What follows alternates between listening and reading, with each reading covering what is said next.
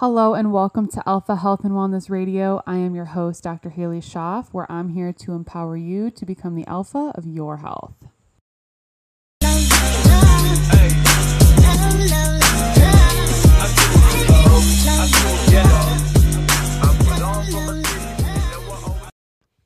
Hello and happy Wellness Wednesday. Welcome back. So today is a solo episode, just me, no guests. I've got some other guests that I've got lined up that will be coming on the podcast, but today is just me solo. But I'm going to be talking about a really interesting topic today that I know a lot of people struggle with. And before I get into that, I just want to say a little note on today's show sponsor, which is Beauty Counter. I've been using their products for probably just over 2 years now. And I love it. I love the feeling that it feels luxurious and it feels like a really high-end type product, but I know that it's safe and not loaded with chemicals and things like that, which you guys know are really important to find products that are safe, but also still perform well. And this month you can get 10% off with code CLEANBEAUTY10 at checkout when you go to www.beautycounter.com/Haley Schaff. You can use code CLEANBEAUTY10 for a discount at checkout. And one of the things that I've been loving is in one of their holiday sets, they have the Counter Time serum, which is the tetrapeptide serum, and they have a roller with it, which is a titanium roller. And I've been doing jade rolling for a long time just to like help with product penetration. It really, I feel, almost helps, like if I have a breakout or something, it helps move the fluid and lymph out because you always start towards the middle of your face and you work out. So I've been loving that little package because I'll use the serum or I'll use the vitamin C serum or the overnight peel or whatever my treat step is that night. And then I'll do the little roller over it and it feels amazing. It's nice and cool, so it's really nice to do around your eyes for puffiness. I love it. It's super luxurious, and that's been one of my favorite things lately. So to shop, you guys can just head to www.beautycounter.com/Haley Schaff and apply code CLEANFORALL10 at checkout. If you have purchased before, just use a different email and then you can still get the 10% discount. So, last week on Instagram, I saw that a fitness influencer, she probably had about 200,000 followers, give or take, and she was posting about bloating, and it was a before and after, like before she ate, normal looking, and then after she ate, for lack of better words, kind of like 6 months pregnant, like huge bloat. I don't know if she was being dramatic with her bloat or what, but she was posting to say, hey, you guys, I'm just here letting you know that bloating is totally normal. And I am also here to tell you that that is not accurate. So I'm going to be going into bloating all in this episode today. And if you hear some chomping in the background, it is Tala, because of course, when I break out the microphone and I'm here recording, she goes and gets her bone. So if you hear that in the background, that's what that is. But I want to really touch on her post and why it made me so angry, because her post was saying, eat whatever you want. And like getting bloated after every meal is totally normal. And the comments, there were hundreds of thousands of comments being like, oh my gosh, thank God, I thought there was something wrong. I get bloated after every meal and it makes me feel horrible, but this makes me feel better. And I don't want to make anyone be a hypochondriac and think that, oh my God, if you have bloating, you have something horribly wrong with you. But bloating is one of those symptoms that it's a symptom because it's your body trying to tell you something's not right. You should not feel bloated. You should not. Bloating is essentially gas and inflammation built up in the GI system. So any gas is not normal, and inflammation is not normal either. So I think to just kind of, I don't know why this seems to be like the popular thing. And then I hashtagged bloating and there were tons of before and afters of totally normal, ate something, totally not normal. And again, I don't want people to just be super think that something is totally wrong, but there is something off. And with the gut being so important, bloating is a huge symptom that something in the gut is not working optimally. And you should be able to eat something and not feel 6 months pregnant or not feel incredibly gassy or something. It's just showing you that your digestive system is just not working as optimally as possible. And there's quite a few root cause reasons. So I have these kind of listed out here, and I kind of want to go through them because some of the even root cause issues have additional things. So stick with me here. I'm going to try to go slow and concise so that we can kind of understand and you can troubleshoot for yourself. So I'm going to just preface this by saying, obviously, if I go out and have something I'm really not supposed to have, or it's something I don't typically have, I might get a little bloated because it might throw off one of these root cause things. But a healthy day-to-day lifestyle, I should not be feeling bloated after I eat meals. I really shouldn't look any different. So, I would just want to say that, like, this weekend, my dad made some homemade bread, and he grinds the wheat and everything himself. It's from scratch. And I was like, oh my God, this is going to totally make me blow up.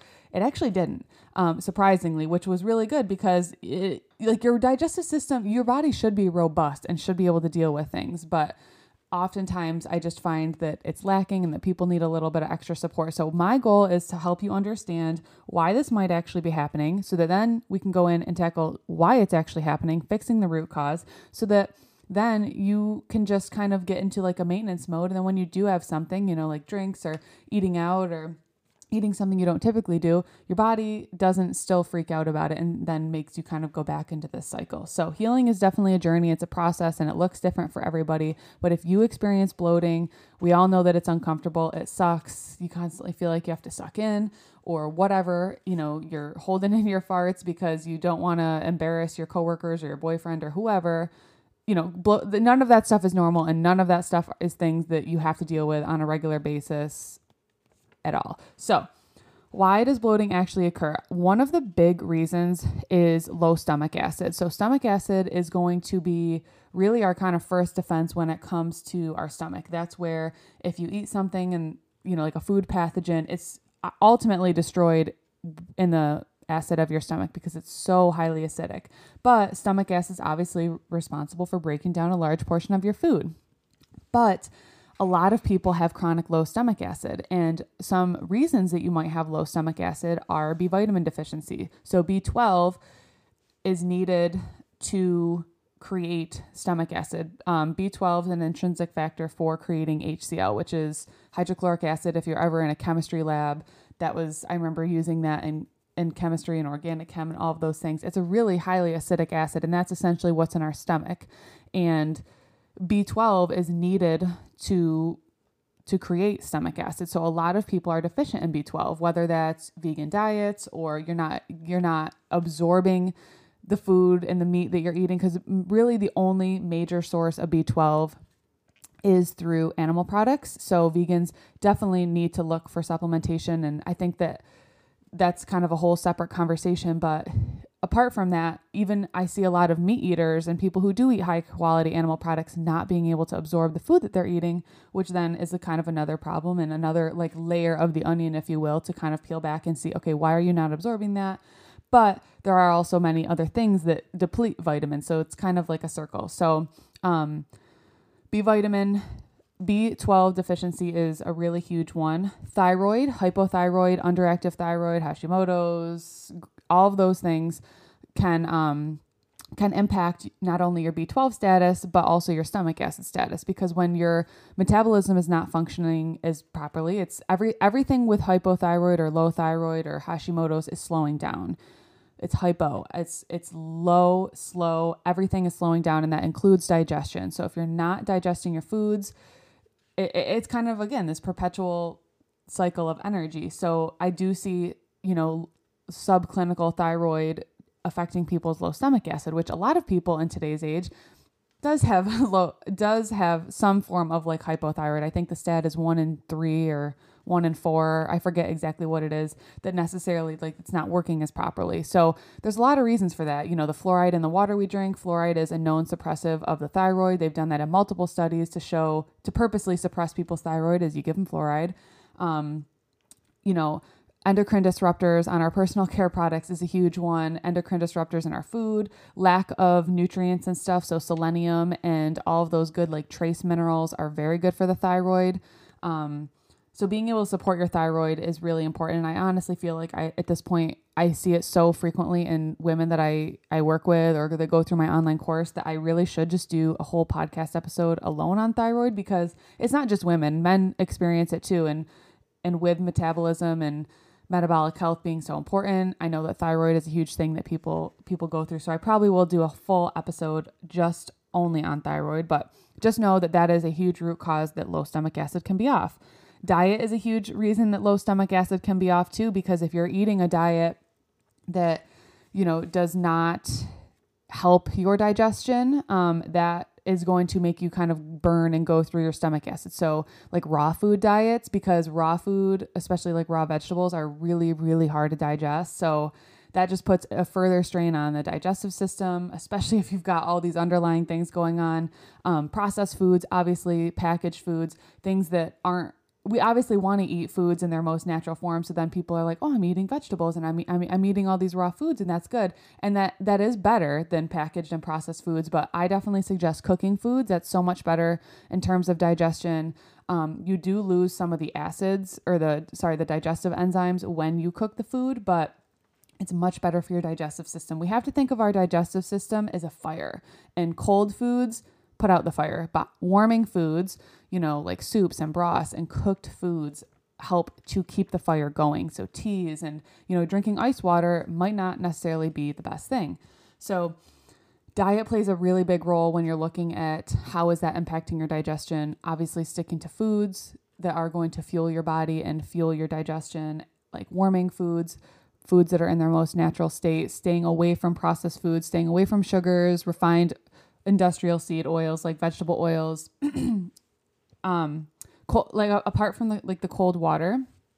The cold water, a lot of people love to drink ice cold water, but that is not good for your digestion. Apart from that, also drinking a lot of water with your meal is also going to dilute your stomach acid. So that's also a good note is, I definitely want people to stay hydrated, but I also understand that, or I want you to understand that drinking a ton of water with your meal is not super good. So when you go out to eat, a lot of people drink tons and tons and tons of water with their meal, but that's just further diluting your stomach acid. So I try to stay away from drinking, I'll have a small little cup with my meal if I just kind of need to wash things down, but I try not to drink a lot of water before or after my meal for probably a good at least 30 minutes before, and then a good hour to hour and a half after. But then when I do drink something, I'll drink something that's going to help the stomach acid. So whether it's water, lemon, a little apple cider vinegar, because that can be very good for stomach acid, or I'll do a lot of bitter teas because those are also good for stomach acid. So like dandelion, burdock,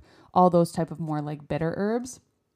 Some more root causes for why you might have low stomach acid could be medication. So a lot of people I see are on chronic medication that is going to decrease your stomach acid. One of the most common would be like a proton pump inhibitor. So something that you would take for gastric reflux, which interestingly enough, acid reflux is actually more times than not caused by low stomach acid, not high stomach acid. So when you have acid reflux and you continue to make it even more diluted through these proton pump inhibitors and, H blockers and all these acid reflux medications, we are continuing to further dilute stomach acid. So then when you further dilute stomach acid, you are further getting more nutrient deficient because you are not breaking down your food. And I see a lot of people on these medications for way longer than they should be. And so it's a vicious cycle. So with a lot of people who have experienced acid reflux, I've actually had them do more like food, more of like the things that I'm saying. And they don't, with a better diet, with helping to actually stimulate and produce more stomach acid, they actually don't need the acid reflux medications, because more times than not, I see that it's actually from low stomach acid, not too much stomach acid, like Western medicine would like us to believe.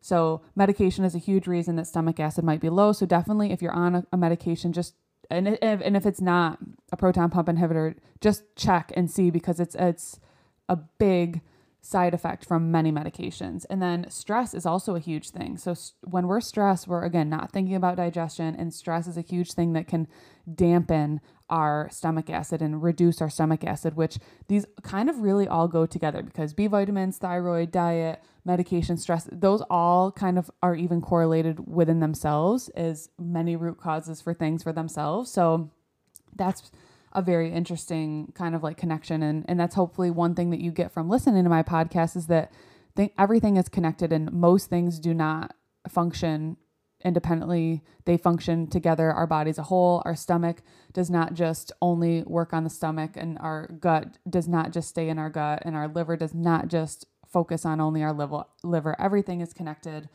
and that is important. So another possible why could just be lack of mindful eating. Most people are eating on their screens. They're eating in their car. They're eating while watching TV. They're eating and they're scrolling through Instagram or working on a work email or whatever. But when we're not actually focused on eating, our body's not going to actually produce the acid that it needs to eat because our body doesn't think that we're eating. So really like sitting down and being mindful that you're eating and chewing your food and not hounding it down and being mindful, being present, being off your devices is a huge thing that you can do to just help activate some stomach acid. So kind of off the low stomach acid part, I want to kind of get into more of like the GI issues that we can experience, like gut dysbiosis and SIBO, which is small intestinal bacterial overgrowth. So we need good bacteria in our gut, but when good bacteria get to where they shouldn't be, that can still create a problem, which that's kind of what small intestinal bacterial overgrowth is. It's an overgrowth of bacteria in the small intestine where it really shouldn't be. And that kind of creates a problem. It creates bloating after meals. And a lot of people get stuff like this because of medications like birth control. I've seen that as a really common thing. And this does take kind of a while to work through, chronic antibiotic use or use of things in your environment, like these toxic chemical detergents and sprays and things that we're doing. Those are actually affecting our own microbiome. And if we're killing all our good bacteria, it leads to more bacteria more of the bad bacteria are able to grow. Another thing is glyphosate. Glyphosate, which is found in pretty much wheat products. It's pretty much sprayed on everything. It's sprayed on inorganic vegetables. It's sprayed on heavily on wheat and things like that.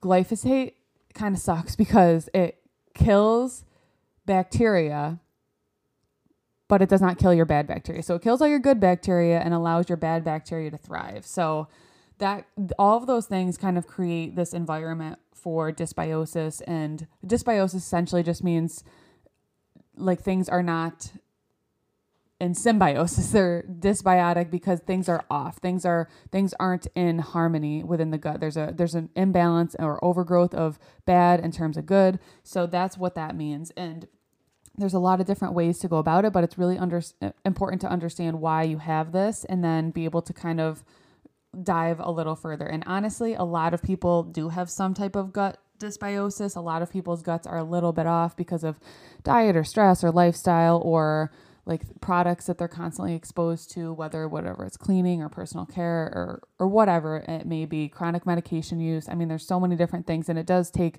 a lot of time to kind of figure out. It does take time to figure out why and then figure out how to heal it, because it might have been there for a long time. And if it's been there for a long time, it's going to take a little bit of a while for it to kind of work out.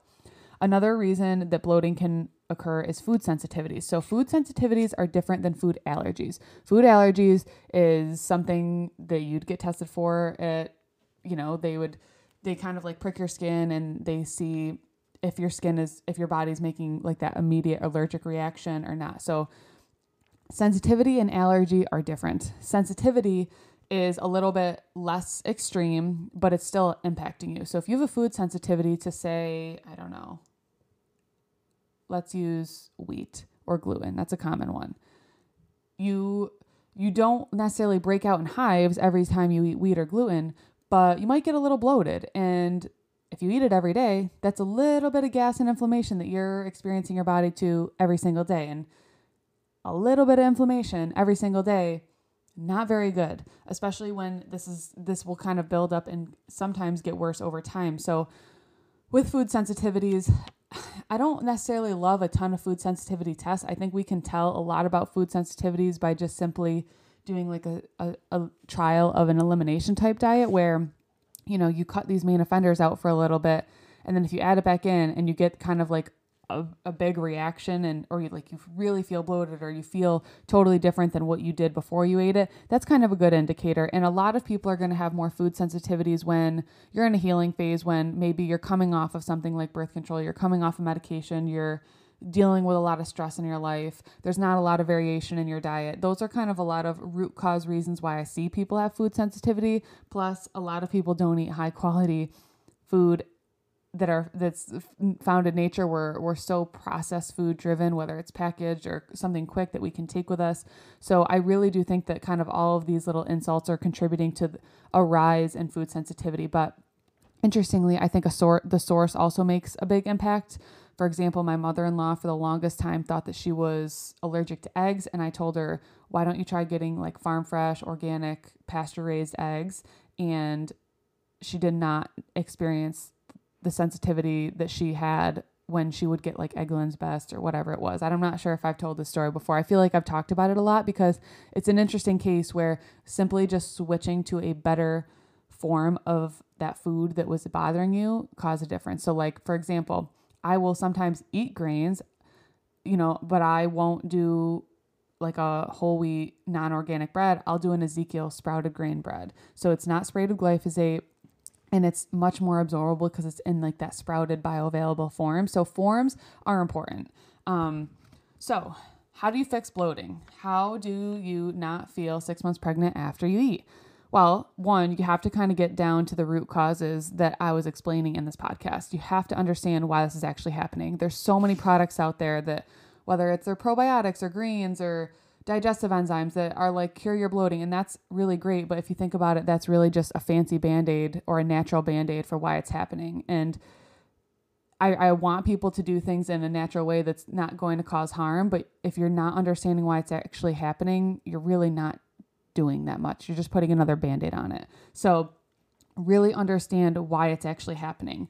And while you're figuring out why it's actually happening and really doing the work to actually fix it, like this is the best when people like are on social media talking about like this food that they're eating and then they take whatever their remedy is, but then they just continue to eat it. It's like that insult is happening every day and they're not actually fixing the fact that they don't even need that remedy in the first place. So it's frustrating from my perspective, but so do the work to figure out why the bloating is actually happening. And then you can have your natural and good remedies, healthy remedies there to kind of help you along the healing process, but don't just rely on them as a crutch. Use them as a tool, but understand that you have to do the work to figure out why this is actually happening, because ideally I would love for everybody to get to a place where they don't feel incredibly bloated and they have their gut in a good place where it's resilient, robust, and can handle things that if you do things in moderation, you don't feel incredibly horrible, because that's ideally a good goal, is to be able to get to a place where you're really flexible in that aspect and where you feel good and can enjoy life and you've done the work to heal. So doing that, but including more things like that are going to help in warm digestion, like warming foods, chewing your foods, mindfully eating, not drinking too much water before or right after meals. If you are going to drink a little water, do a little bit of fresh lemon and a little bit of apple cider vinegar. That can help to stimulate some digestive enzymes and a little bit of stomach acid. I sometimes will take digestive enzymes with meals. I don't do it with every meal. Sometimes I'll just do it if I know like I'm eating a lot, because sometimes if I'm fasting longer, I really have to load up my meals. So if I'm doing that, I'm eating a lot. So I want to just really give my body a little bit of extra support. So sometimes I will add in some enzymes. I take a good quality probiotic. I'll usually take that at night. But a lot of the work that I've done is just eating seasonally, changing what I'm eating to help diversity, including lots of nutrient-rich foods, not cooking my foods in processed oils, limiting how much we eat out. That's really important. Maybe we'll eat out once every few weeks. And I think that like cooking as much from home is important. Or going to places that aren't using oils if you are eating out frequently. So there's a lot of different things and there's a lot of kind of work to be done. But I think if you can kind of use some of these tips to start adding in, you can start making a difference. And if you have questions, let me know. I cover a lot of foods and why, again, like just kind of piggybacking off of this, like why bloating and stuff actually happens in my online hormone course. A lot of people have been really loving going through that and understanding a lot of why of what's going on with them. And that's like my whole reason for this podcast and all the things. So please share this if you found this helpful or you know that someone, you know, could use this information, because a lot of this stuff is really simple stuff that they can start doing to kind of figure out why this is actually happening. And then, you know, it's like the onion. You have to just continually peel back the layers, and eventually get to why and then fixing it. But I hope that you guys enjoy this episode. I definitely was really motivated to talk a lot about this after I saw that post yesterday, because although my voice is not 200,000 followers or whatever her Instagram was, even if I can help one person understand that person was not very right for saying that, then that's okay. Because I want people to be more empowered and educated and not just be like, oh, okay, that's normal. That makes me feel better. Understanding why being empowered, being educated is my whole goal. So I hope you guys enjoy this episode. I will see you next week. Stay tuned for some really exciting guests that I'm going to have coming up. I'm excited. And let me know if there's a guest in particular that you guys would like to hear from. I'm all open to feedback and kind of bringing you guys information that you would like to hear. So just let me know, but I will see you guys next week. Hey.